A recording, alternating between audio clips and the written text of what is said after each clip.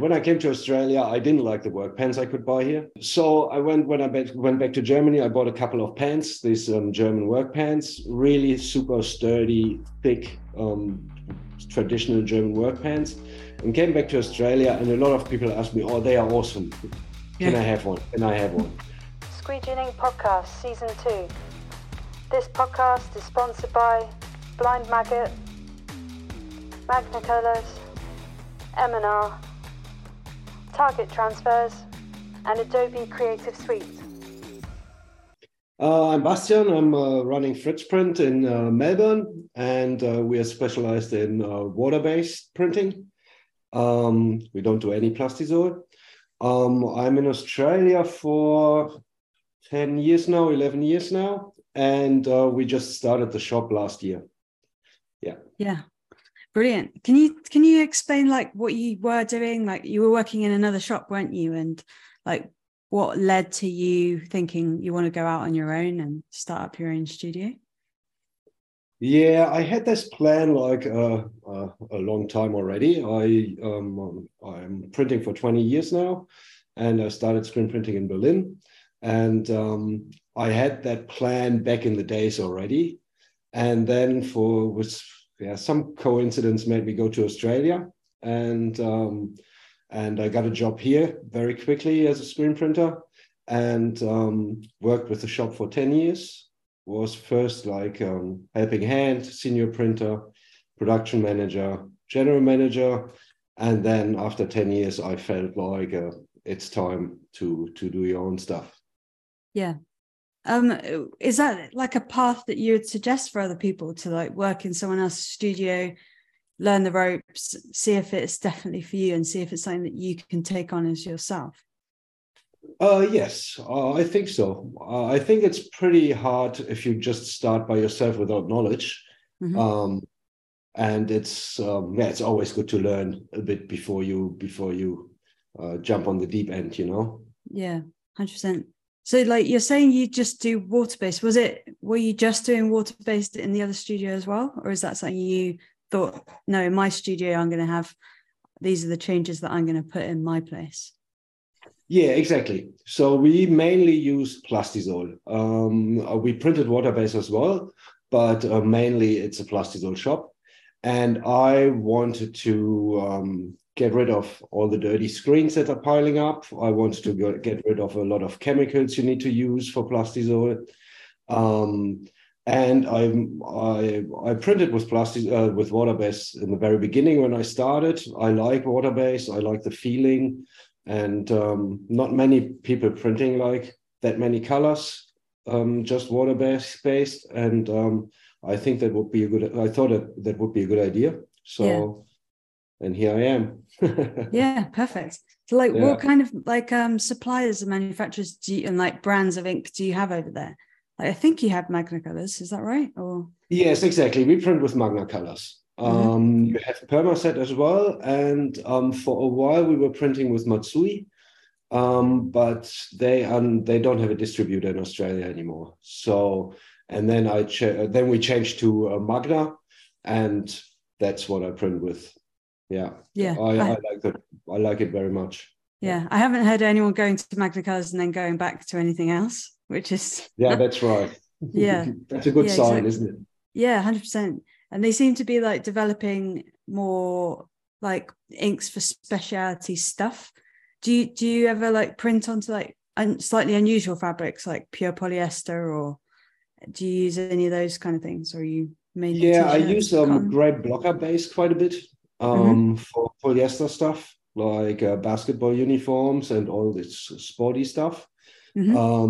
What I like as well with Magna is that they have like a lot of specialty inks like puff and the glitter and the bling is really nice inks. So you're really not like short of what you could use with plastisol as well. Basically, you can print the same special stuff. So that's really, really nice. Yeah, I've seen that on your Instagram. You're like, it's literally gone like puff, bling, and then like something with like crazy halftones in it. So there's like no restrictions in your studio, are there? Exactly. And I think a lot of people think that you're restricted with water-based a lot. but you're not actually. So you can do basically everything what people can do with Plastisol as well. Yeah, no, 100%. They're actually trying to develop a blocker that's white instead of grey. And they said that like would the be challenge. A good one. Yeah, apparently, like I was like, what use case is that? But apparently it's so that like when you look from the other side of the fabric, it doesn't look like this crazy dark print. It looks a little bit more like part of the fabric, perhaps. But yeah, it's probably good for the coverage as well. Do you reckon? Probably, Yeah, if you don't have a gray blocker but a white blocker, that makes like the top white shine a bit more. I can imagine. Yeah, no, that's interesting. I hadn't thought of that. There's a really weird thing that I learned at Magna Colours actually when I was going around, but they said that if you're trying to do anything slightly transparent or like metallic, they're actually putting a dark underbase under it helps it actually reflect the light back at you. And that just doesn't make sense in my head. With glitter, you have that. If you print like glitter on a black base, it looks way better than on a white base because the white is just absorbing the glitter. We had that, but that's the same with Plastisol as well. So we did that a couple of times where you have like a bright glitter on top and then you print a black base or dark gray or something like that. Something that you just very quickly said earlier was that you don't want all the screens laying around with Plastisol, because that is a habit that people who print with Plastisol ink have, that we're left to like, leave it on there, nothing's going to happen to that screen. So you just don't want those clogging up production, don't want that laziness with the press operators that they can't have the water list. It's laziness, and second, it's like really shit work. If you get someone in and pay him an hourly rate to clean like a whole day Plastisol screens, I feel bad. So whatever you pay him, it's like really, really bad. And then they're standing there with mask and gloves, and you can't do that for that long. But it's like if you print with Plastisol, they are going to pile up. You can't really keep up, It's otherwise it's like disturbing the production if you clean the screen straight away after you take it down. But and I find it so much nicer to like just clean them quickly with water and then they are done, then they can go like either in the stripping pile or back on the shelf. I like that very much. So you don't have like these hundreds of screens standing around waiting for someone to come in and ruin its day, it's always going to be some poor bugger. I find it quite therapeutic because I can have my headphones on and but I do get that it is a messy job, and it's actually not completely unskilled. It's actually like, if you're not wanting them to spread the ink everywhere, you actually have to teach them like processes and standards and lots of different things. No, it's interesting. I feel that's a bit like with a lot of things where you think like it's so common sense and so normal, and then you get someone new in and you realize how it's not, how you have to really explain everything. You sometimes you tend to forget that when you like for years in the business.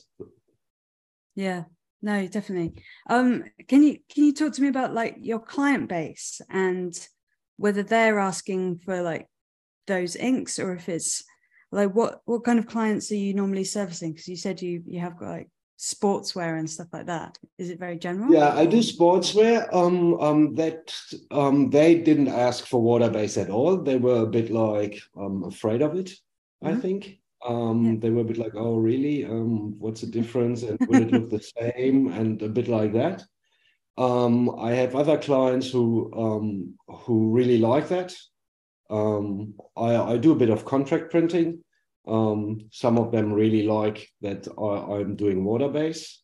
And apart from that, like clients that walk in, often I have to explain what water base is. And often you get that, oh, is it the same? And does it wash off?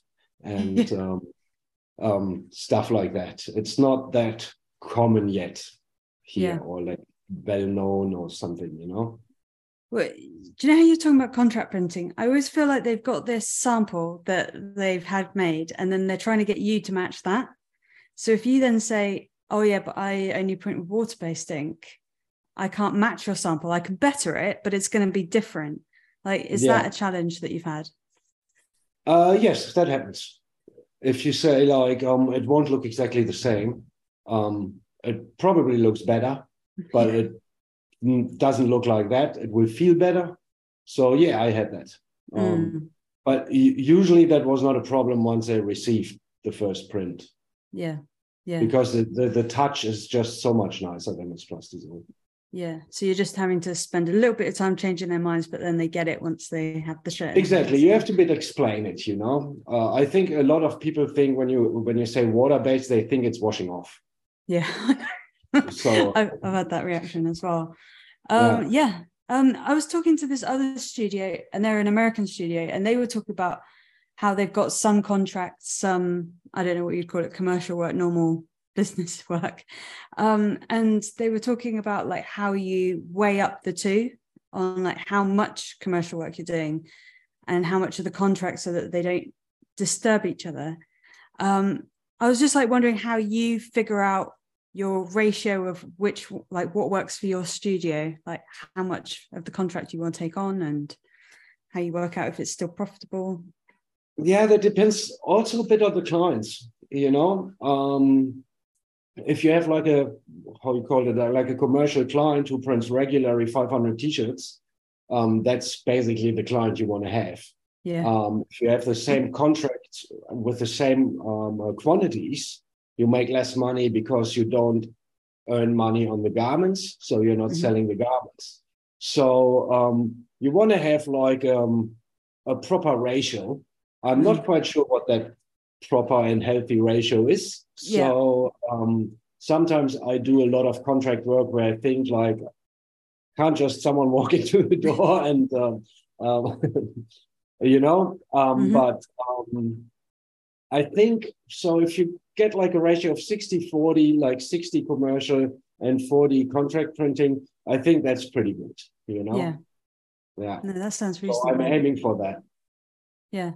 Because that kind of makes sense in my head, because it's like 40% keeps the lights on, keeps all the supplies paid for, maybe even keeps the people, your wages paid. And then the 60 is like the bit that you can make the real like high margin on because you're charging for the garments. Yeah. Exactly, that kind of makes sense. Yeah.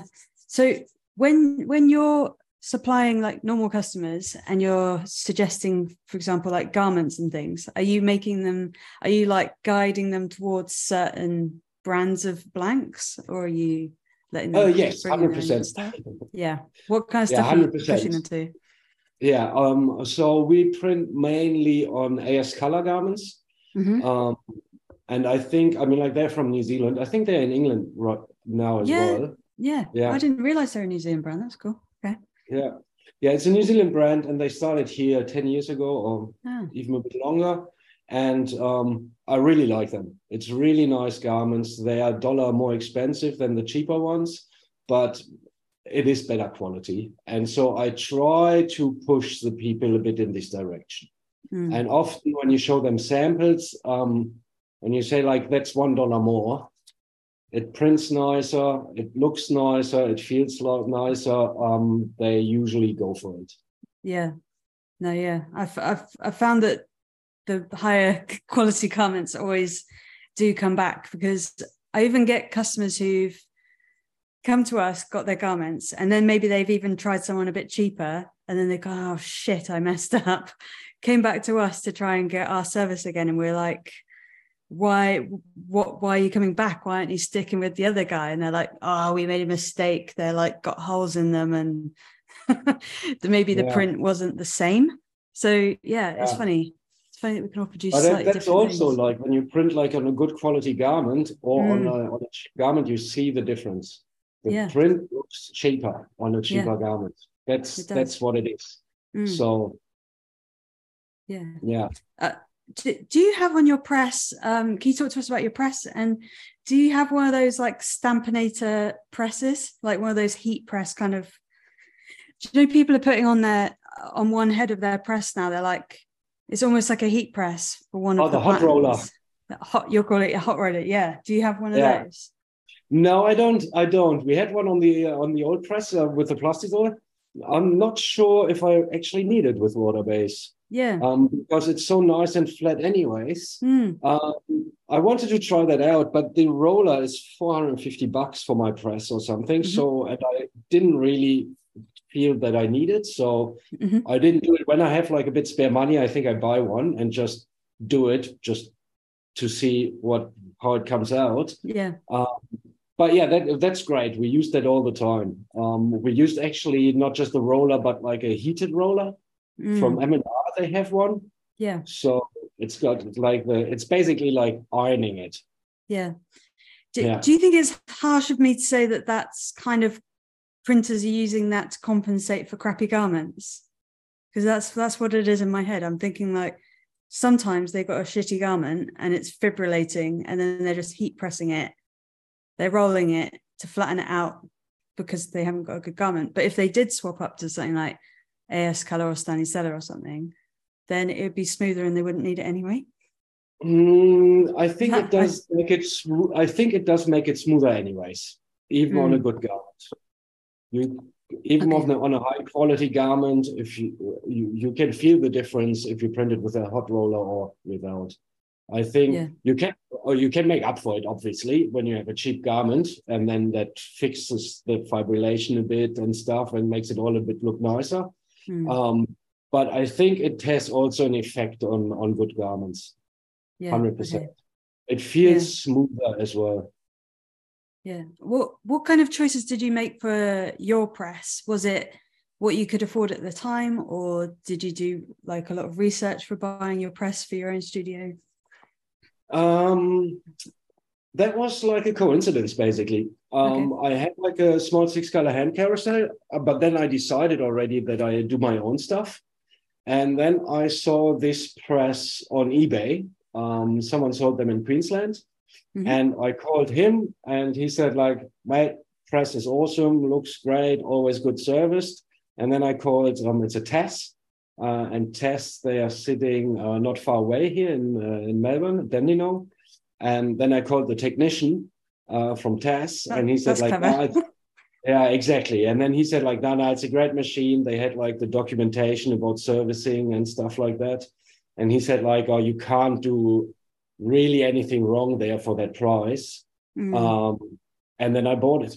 Yeah. And without seeing it, without knowing if it actually runs, but turned out well. So when it arrived here, I had the test guys coming, setting it up, and it works all fine. I mean, like, we had to fix a couple of heads. So it's a 12 color. I think 2 or 3 heads were not running very well. I think probably he never used them up in Queensland. Probably they printed like 2-3 color jobs for 10 years. So there was a bit rust involved and stuff like that. But no, we got it going, and now all 12 heads are working. Yeah, that's brilliant bit of advice. Like, just make sure that you've got the service in place for buying the press, because even if you get a really nice press and no one can service it, it's useless, isn't it? Because if it goes down, then you're screwed. Yeah, that's right. Yeah, and then new press I wouldn't have been able to afford. But if I would have bought brand new, I would have probably gone for an M&R. Really? I printed for years on a Sportsman.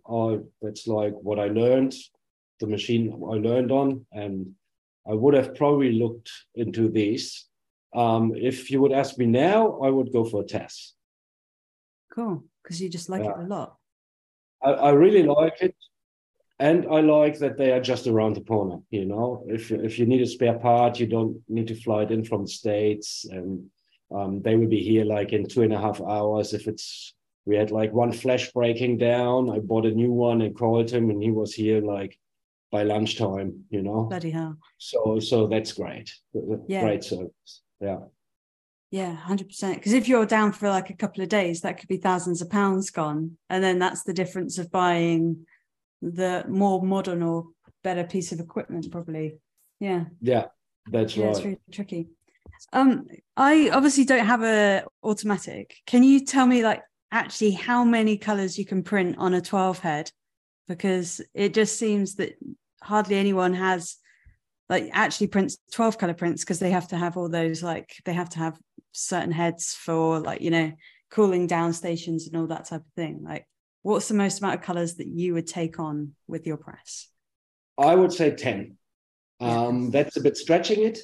I have got 3 flashes. I mean, like for 10, obviously I need to remove one. Excuse me. But yeah, I would say 10. I printed once 12 colors on a 12 color machine and put the flash on the unloading station. But that's, or no, on the loading station actually, but that's just mental. You don't want to do that. Yeah. Then you want to have like a 16 color or something like that, you know? Yeah. Yeah.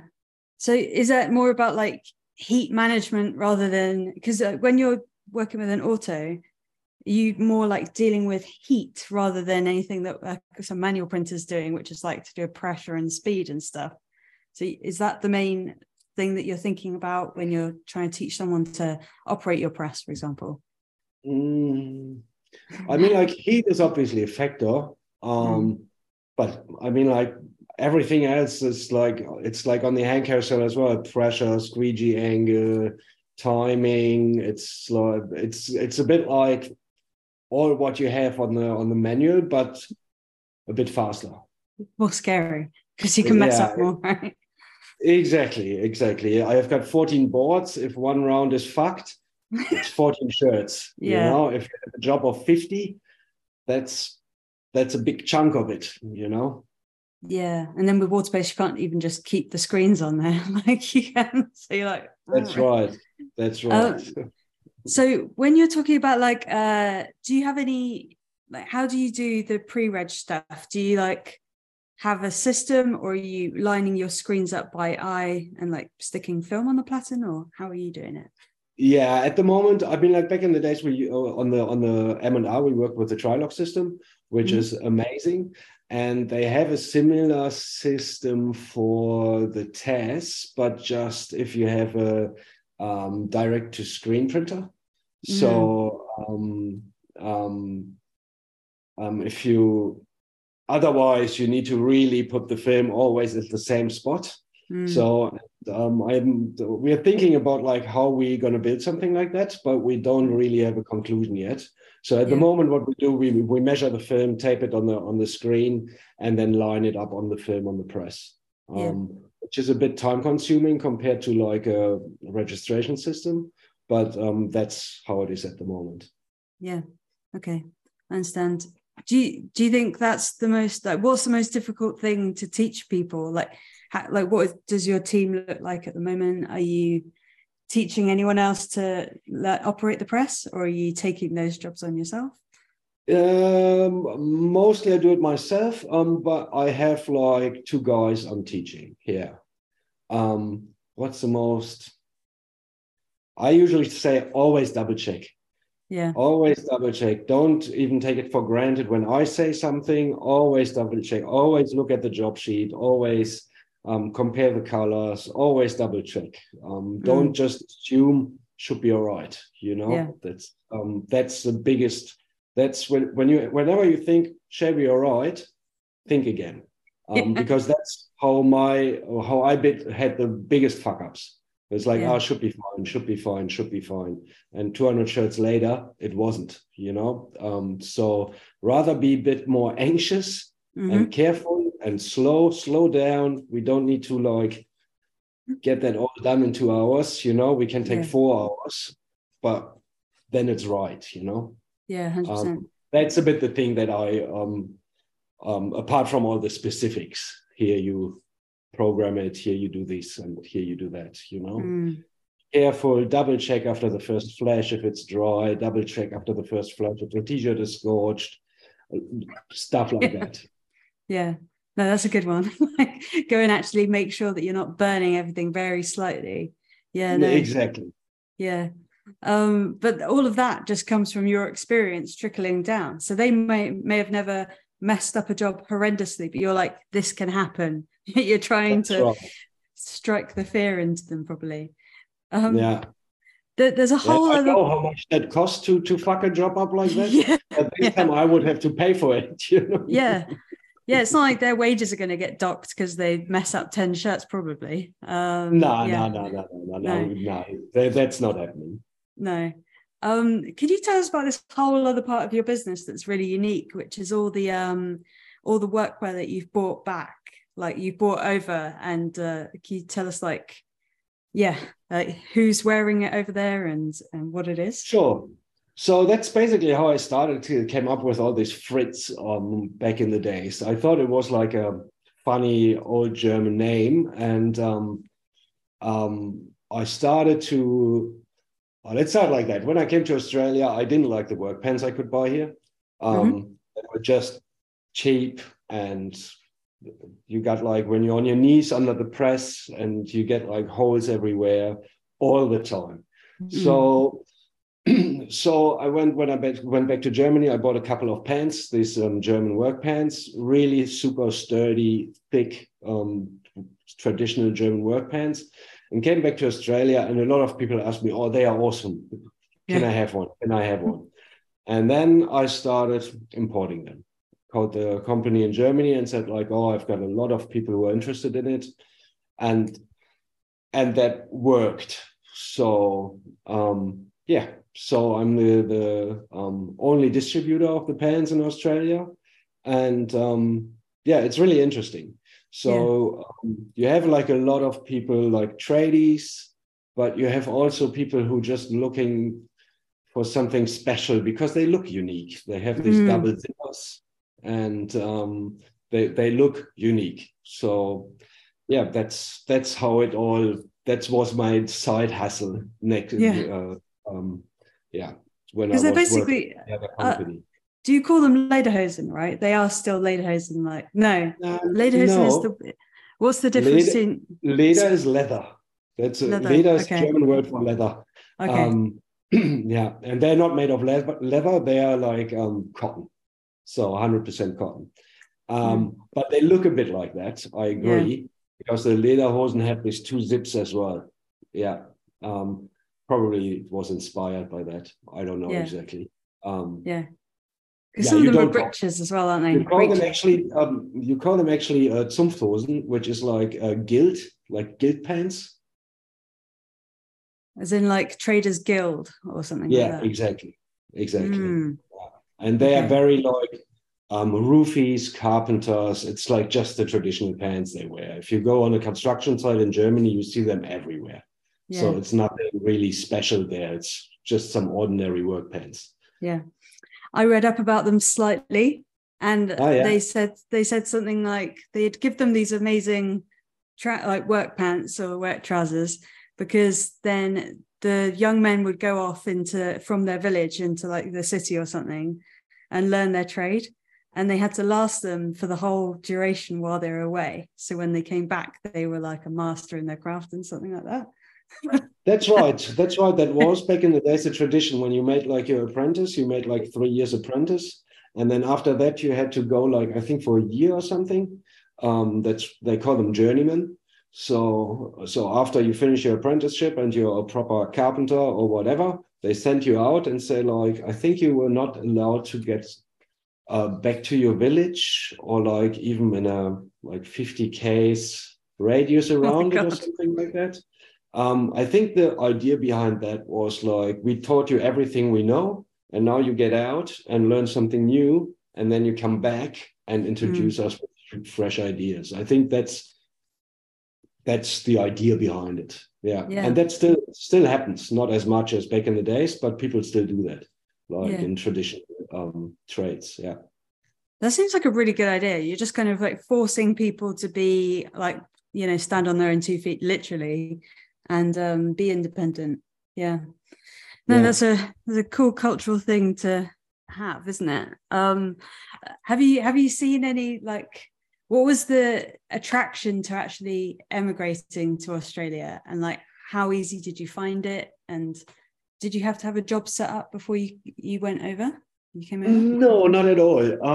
It was more like a coincidence. I wanted to get out of Berlin. It was winter, it was dark, it was depressing. And I thought like, I want to go somewhere where it's better weather. And but then I needed to go somewhere where I'm allowed to work and where I kind of speak the language. So there was not many choices. Yeah. And then I was like, oh, whatever, I'll go to Australia for a year, you know? And I arrived here and I had like a bit of savings, but that was definitely not much. And I arrived here and like after 2 weeks, basically my savings were gone. Oh, God. And then I was like, oh, I really need a job. And so since I'm a screen printer, I went like to the first shop, basically, I saw. And he hired me straight away, said like, do you want to start tomorrow? And then I worked with him for 10 years. So I haven't had anything set up here. But it worked out very, very well. So it was really, for me, it was easy. Yeah. But obviously it's not for everyone, you know. I was a bit lucky as well. Yeah. But I think we've had a conversation before about you saying that actually Australia, they need more screen printers in Australia. So that's right. Yeah. What are those kind of lists or something that they've got of occupations that they need to fill? Or yeah, we have a labor shortage here anyways, and that was 10 years ago was the same. And for example, screen printers, you can't get in like a real apprenticeship as a screen printer. So if you become a screen printer here, you learn it somewhere. You start stripping screens somewhere or cleaning or being a helping hand, and then it evolves a bit. And I think that's a bit the problem. So you never have someone who says like, oh yeah, I'm doing that for 10 years, work there and there and there. You have a lot of people who say, oh yeah, I did a bit here and it did something there, and I did screen printing once or something like that. If you have someone walking in through the door and say like, oh, I'm doing screen printing for 15 years, this shop, that shop, you get hired straight away. We had like this American dude we worked with like 5 years. He walked in and he was basically hired straight. It was like, oh, you want to start tomorrow morning, you know, because I've got this job right here. Don't let him go. Yeah. That's really funny. And you have like screen printers on the Australian government release like an occupation list, what kind of trades they need. And screen printers are on that list. So that was a bit my ticket, because back in the day, screen printer was on the list as well. So I got a sponsorship from my boss, and that worked really well because it was a trade that they looked for, you know? Yeah, that sounds perfect. Like it does seem like you've made it quite easy over there, but I'm sure you've had like some difficulties as well. But do you find yourself like going back to Berlin like every year or something to see family, or are you quite settled over there? No, I haven't been back for 5 years now, I guess.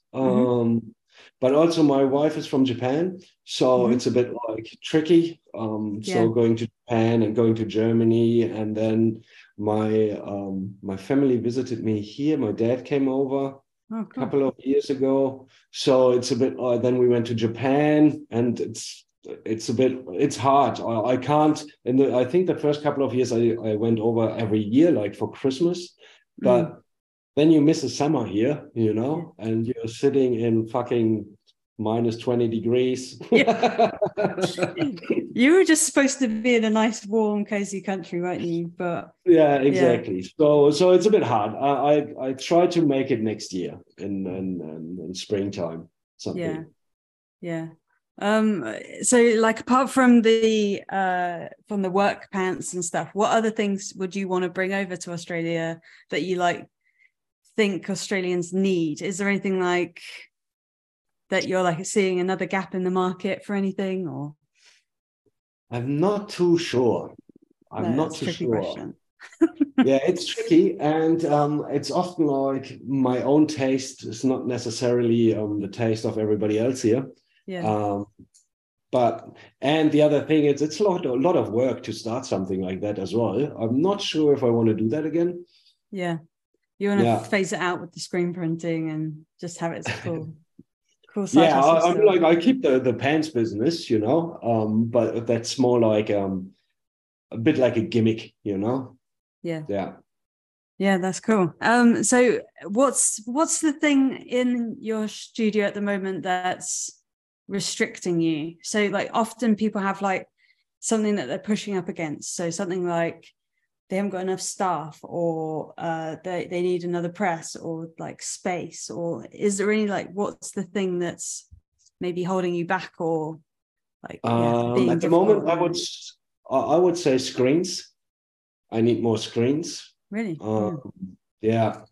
That's like, I mean, like I'm building up slowly, but in the beginning when I moved here, I had like 30 screens or something, and then you have like 3 8-color jobs, you know. Wow, So yeah, or something like that, you know. And I had like a couple of weeks where, I mean, like I don't know how many screens I have. I have more now, but I had like a couple of weeks where I stripped my screens twice a week, all of them.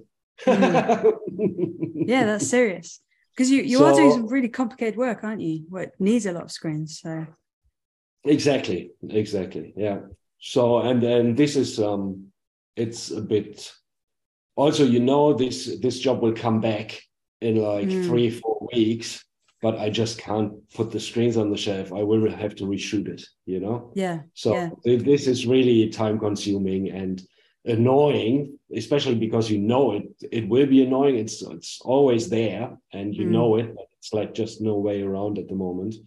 So I put like always a bit money on the side and get like 10 new screens and stuff, but it just takes a while until you have enough, you know? Yeah, we're doing that as well, actually. We're like, right, we need literally the same as you. We need like 10 new screens. And then you're thinking, it's quite a big outlay. And then how long is that actually going to take to get it back? Because you always have to be like weighing up whether it's just something nice to have, or if you could be more economical and figure out how to use your screens more effectively. But if you're doing crazy detailed work like that, you're going to need lots, aren't you? Can I ask you about like how you deal with like artwork separations and stuff like that? Are you doing it yourself? Are you sending them out, or like who does all of that kind of work? I think 90% of the separation I do. It depends a bit. If like nowadays you get like a lot of vector-based stuff, so which makes it really easy. When I get like simulated process or stuff like that, I source that out. So I have a guy sitting here also in Melbourne. He's doing great stuff and he's in the business for, I don't know, 25, 30 years or something. And he's just magic what he does. Photoshop, you know? So if I have something where I think like, nah, I don't want to touch this, I give it to him. So like what kind of guidelines do you need to give to people when you're outsourcing it? Because I've always done it with like separation software in-house and stuff, but do you tell them like this is how many heads I've got on the machine, and how much guidance do you give them, or do you let their experience guide you instead? What the guy who does the separation for me? He knows how many. Usually I call him and send him the artwork and ask like, what do you think, how many colors? And then he says 8. And then I say, let's make 7. You're trying to squeeze him down again.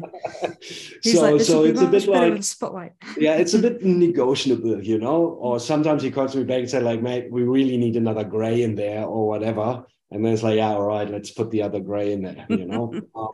So no, he's pretty good. He knows my press. I know him for 10 years now as well. So it's always a good chat. Do they also tell you like the order to do it in and when to do flashing, or like how really they guide you that not the flashing. He tells me the order usually.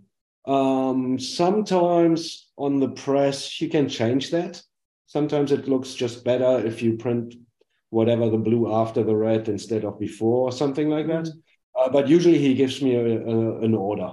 But flash and stuff like that, that's up to me. So like, are you ever designing and printing for yourself, like your own artwork or designs, or you literally don't have time for all that, or like? That's basically how I got into screen printing. Doing your So own stuff. yeah, exactly. That's why I wanted to learn screen printing and why I was fascinated by it. Like, oh yeah, I can print my own design on a t-shirt.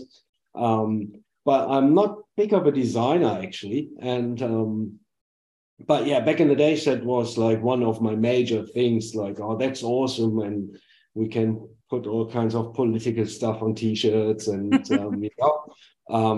yeah, I love that. But I'm not really a designer, and here I'm selling my designs, and I'm not good in it, or it doesn't.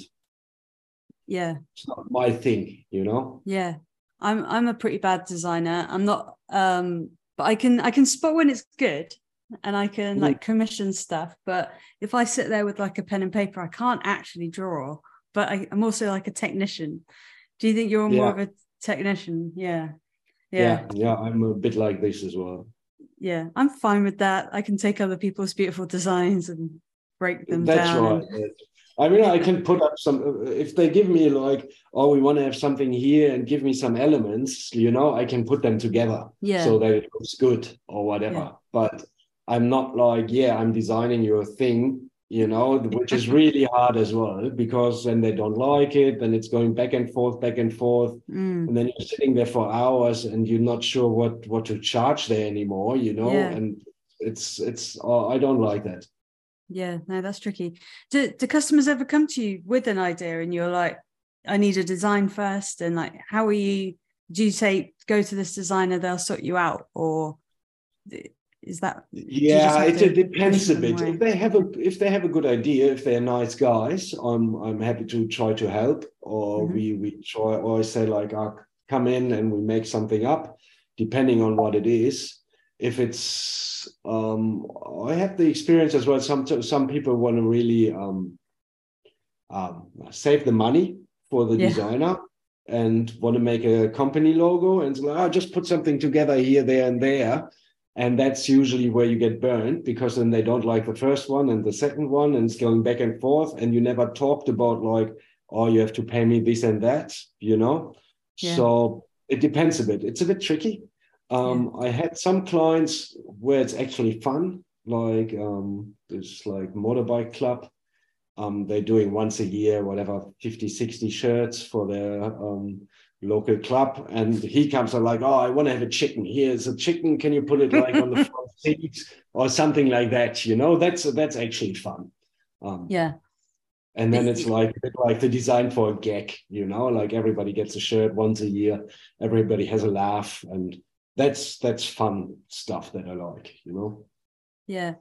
Have you found that you're doing work for the community and being known like in the city a little bit more? Like, are you doing a lot of local jobs, and how are you kind of like getting into the community and working with them, or are you kind of like quite separate as like a studio? I think I'm known because I was running the other shop. Mm-hmm. So that's how I got like a lot of contacts and met a lot of people. Mm-hmm. And here it's a bit like, sure, the neighbor comes in and says like, oh, we need like t-shirts for the guys in the warehouse and stuff like that, you know. And usually you make it a bit cheaper when it's neighbors anyways, you know. Yeah, I had another question, which was like, I know that you've worked in that other studio and then you're doing your own one. How do you make sure that you're not like poaching customers from the old studio? And like, how do you go, no, these are my customers, these are fresh ones, they found me, not the other way around? Like, is there any conflict there? No, I talked with my old boss about that. And that's pretty easy. He gives me a lot of club customers as well. Mm-hmm. Like whenever it's like he has too much to do, or it's too many colors, or he just doesn't want to do it, yeah, or for whatever reason, he just forwards me the email and says like, oh, can you take care of it? Yeah. So we have a very, very good relationship, and a couple of customers try to come over to me. It's like, oh, now we can come straight to you. And I said like, no. You need to talk to Andrew first. I'm not stealing anyone's client here. Yeah. And I think he knows that. So it's like we are on really, really good terms. And that was really important for me as well when I left, because I mean, like we worked 10 years together, you know, so you develop like a relationship, a friendship. So, and I didn't want to blow that after 10 years, like, oh, fuck off, now I do my own shit. Yeah. Exactly. So I want to keep that relationship, and that works very well. Yeah. Do you ever have to give jobs over to him because they don't want water-based or anything weird like that? Or is it mainly from him to you? No, mainly from him to me. Yeah. Yeah. So it's tricky that, isn't it? Because he's like trained. Well, I don't know how much training he gave you, but you've now developed into your own parallel studio, and then you've got people working for you. So they might actually, you know, get experience in your studio and then maybe become your competition. So sure. Yeah. How do you kind of like deal with training them, but also like maybe knowing that they're going to leave one day? Like how do you know how much time to invest in your staff? That's a tricky question. You never know. You never know. For example, at the old studio, we had like a Japanese backpacker, and everybody said, don't train him up. He will be gone and he will be gone. He ended up studying here in Melbourne, and now he's actually doing my job at the old company. So, really?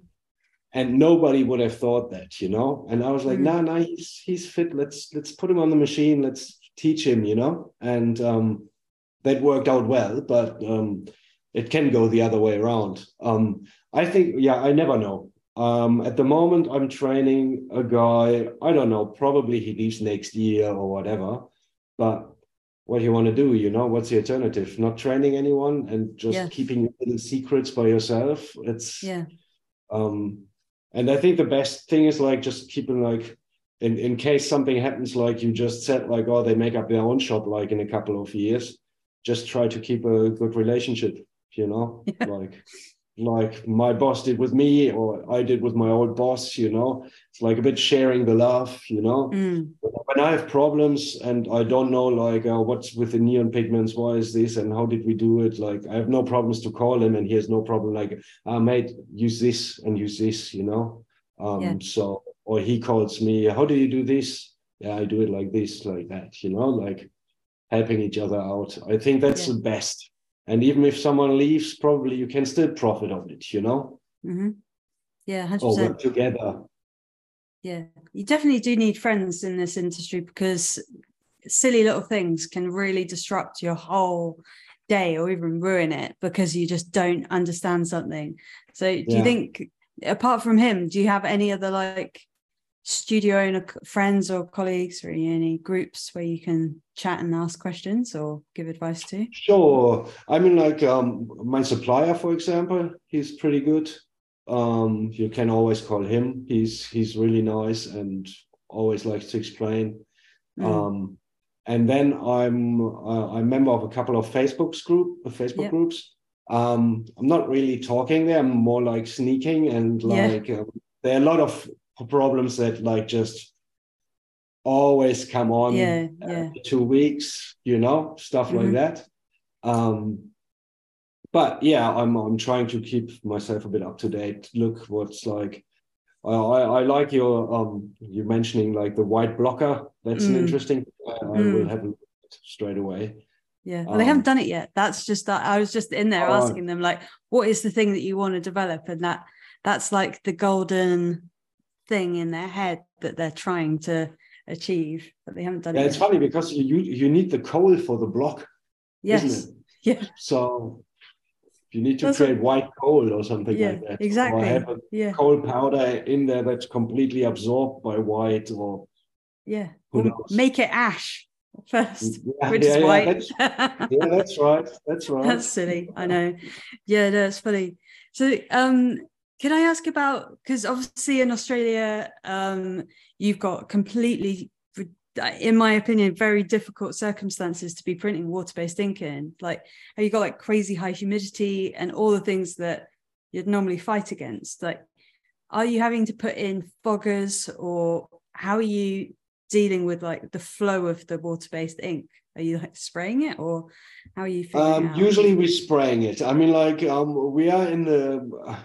My electrician was in today. We are thinking about like building a little fogger like that hits like when the squeegee hits the end, that it hits like a little button, and then it gives like just a tiny little mist on the ink. We're thinking about that, but at the moment we're just like running around with spray, which is obviously not ideal, but yes, see what happens. But I would like to have like this. Just a little spray bottle on the end, and it hits the button when the squeegee runs over it, hits the button, and then just sprays a tiniest bit just to keep the ink moist, That would be great. That would be great. So we are trying to figure out how we do that. I bet you develop it and then sell it to all the other screen printers, and that's your next side hustle. In my case, I develop it, and I'm so proud and brag about it, and then someone else builds it and patents it. But it could be something. Imagine if it's something just really easy, like you put an extra long lever on your spray bottle, and then when the squeegee puffs it, it's just like you just don't have to engineer it at all. It can't be. There is an easy solution, I guess. You just have to dig into it and then make it happen. Yeah. Are you quite good at doing that kind of thing, like making and fixing things in the studio? Oh, yeah, I love that. Yeah. I love building and fixing and trying and repairing and I like that kind of stuff. Yeah. It's interesting that you did say that you'd get the same press again, or like their bigger version or something. Like, I would buy a new one, obviously. I mean, like this one is like almost 20 years old now. But I was recently at the factory and they showed me the new 16 colors. Beautiful machine.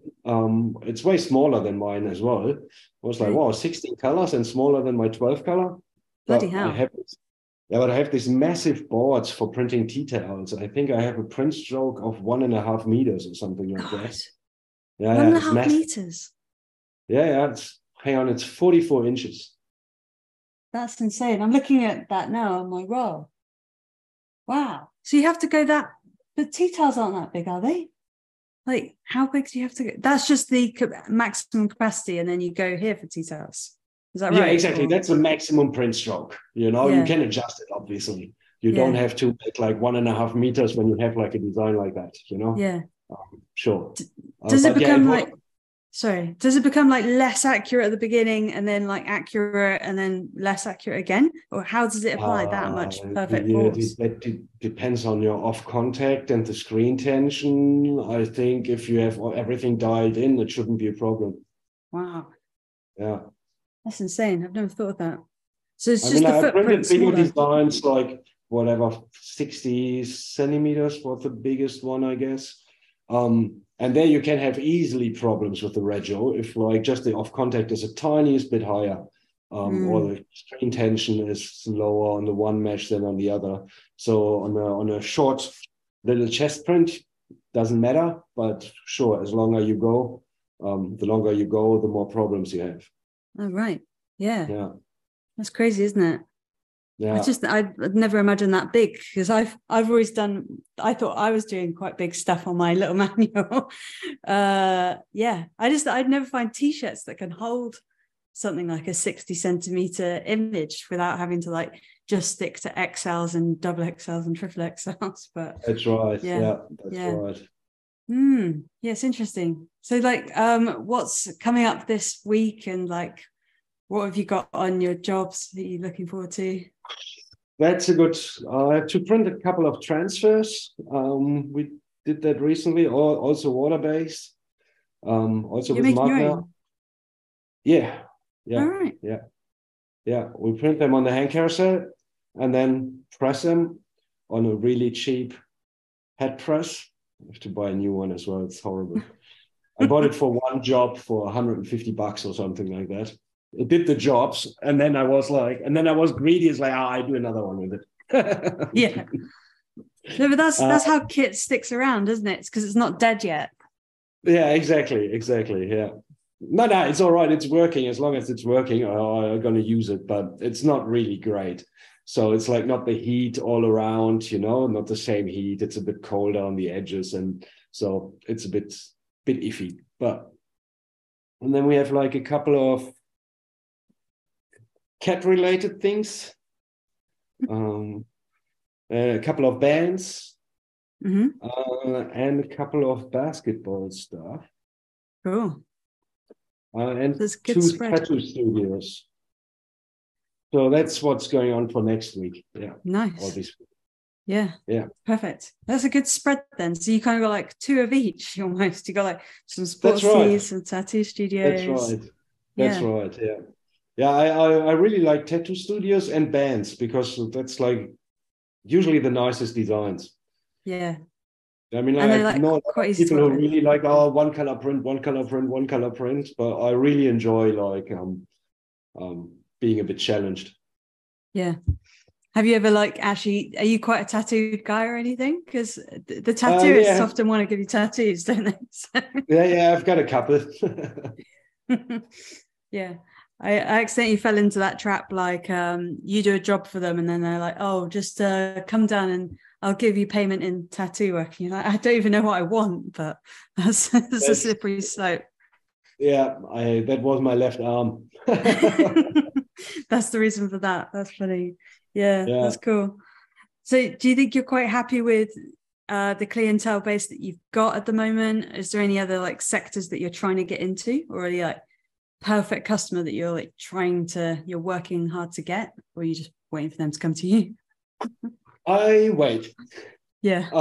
No, so far it works really well. And I mean, like considering we are up like for a year now, I think the press, actually, we set it up like 11 months ago or something like that. I think it was beginning of December last year where we set up the press. So it's like I try to consolidate everything a bit, like try to put structure into everything and organize everything. I mean, like the warehouse was completely empty when we moved in. So like the inks were on the floor and, like building ink shelves and like just bringing a structure into it, like in a process, like with the 2 people who I'm working with.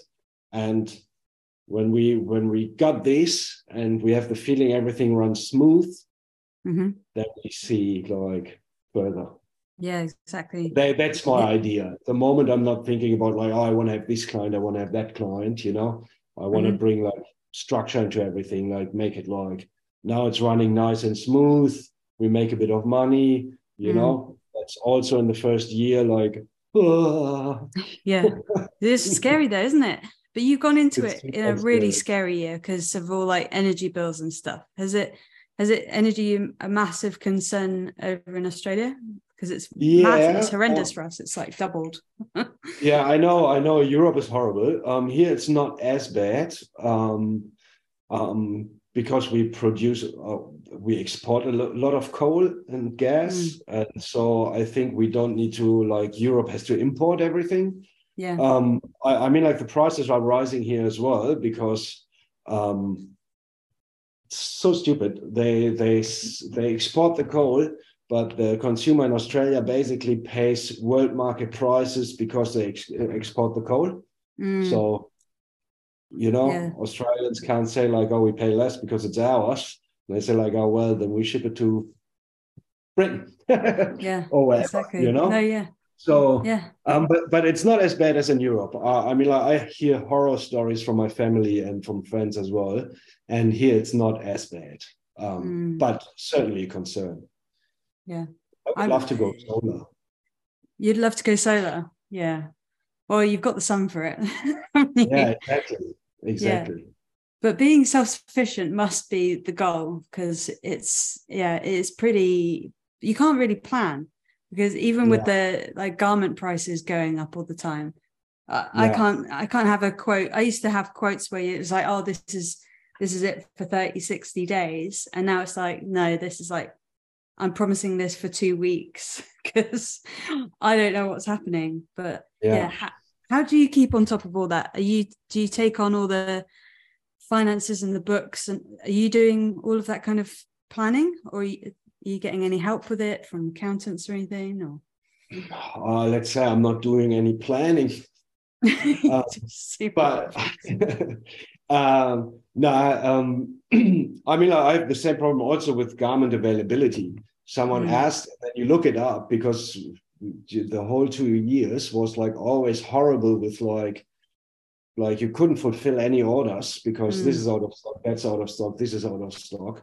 And so now I'm like, and I did a lot of times, I said like, yes, and then you're actually selling the garment that is not there. And then you have a massive backlog. That means like 4 months later, there's no money coming in anymore because you spent it all already, but you still have to order all the garments that are on backlogs that the people paid for already. Oh, you know, that's horrible. So, so what I do now is say like, I look it up and the garments are there, and they say like, if you pay today or tomorrow, I can guarantee the garments are there. If you pay next week, I can't guarantee. I order what's there, but there will be no back order. So I'm not printing on another 4 shirts because they are out of stock, you know? Yeah. This is a massive difference to like all the years before, where it was not a problem. You had that kind of jobs probably once or twice a year. And then you can say like, yeah, I print these 4 shirts for you when they come in, you know? But this is just not possible anymore. It's crazy. But surely that's like helped by you guiding them to like one specific type of shirt, because then you don't have to do all the looking around, because that's something that we found. Like we just took out 90% of the catalogue, and then we don't have to go searching around for like 10 different shirts and figure out how to print on them. And so that's right. Maybe honing down what they can have. So no, you haven't got choice anymore. But I mean, like that was last year a couple of times, like, oh, they need these black kids shirts in the order. Like they don't have black kids shirts. So you're looking on every other supplier. Just give me whatever kids shirts. I don't care. I just need 300 kids shirts. I know. Everyone's like, we need like our own little black market. I'm sure someone's just stockpiling it all anyway. Probably. Someone with deep pockets. They've got all the kids shirts. That is funny. I was on a podcast though, and I had a huge stack in front of me of all these black hoodies.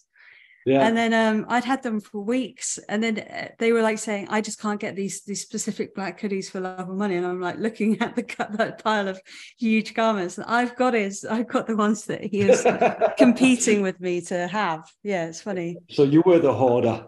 Oh, well, accidentally, I was just a bit quicker on the button about getting them.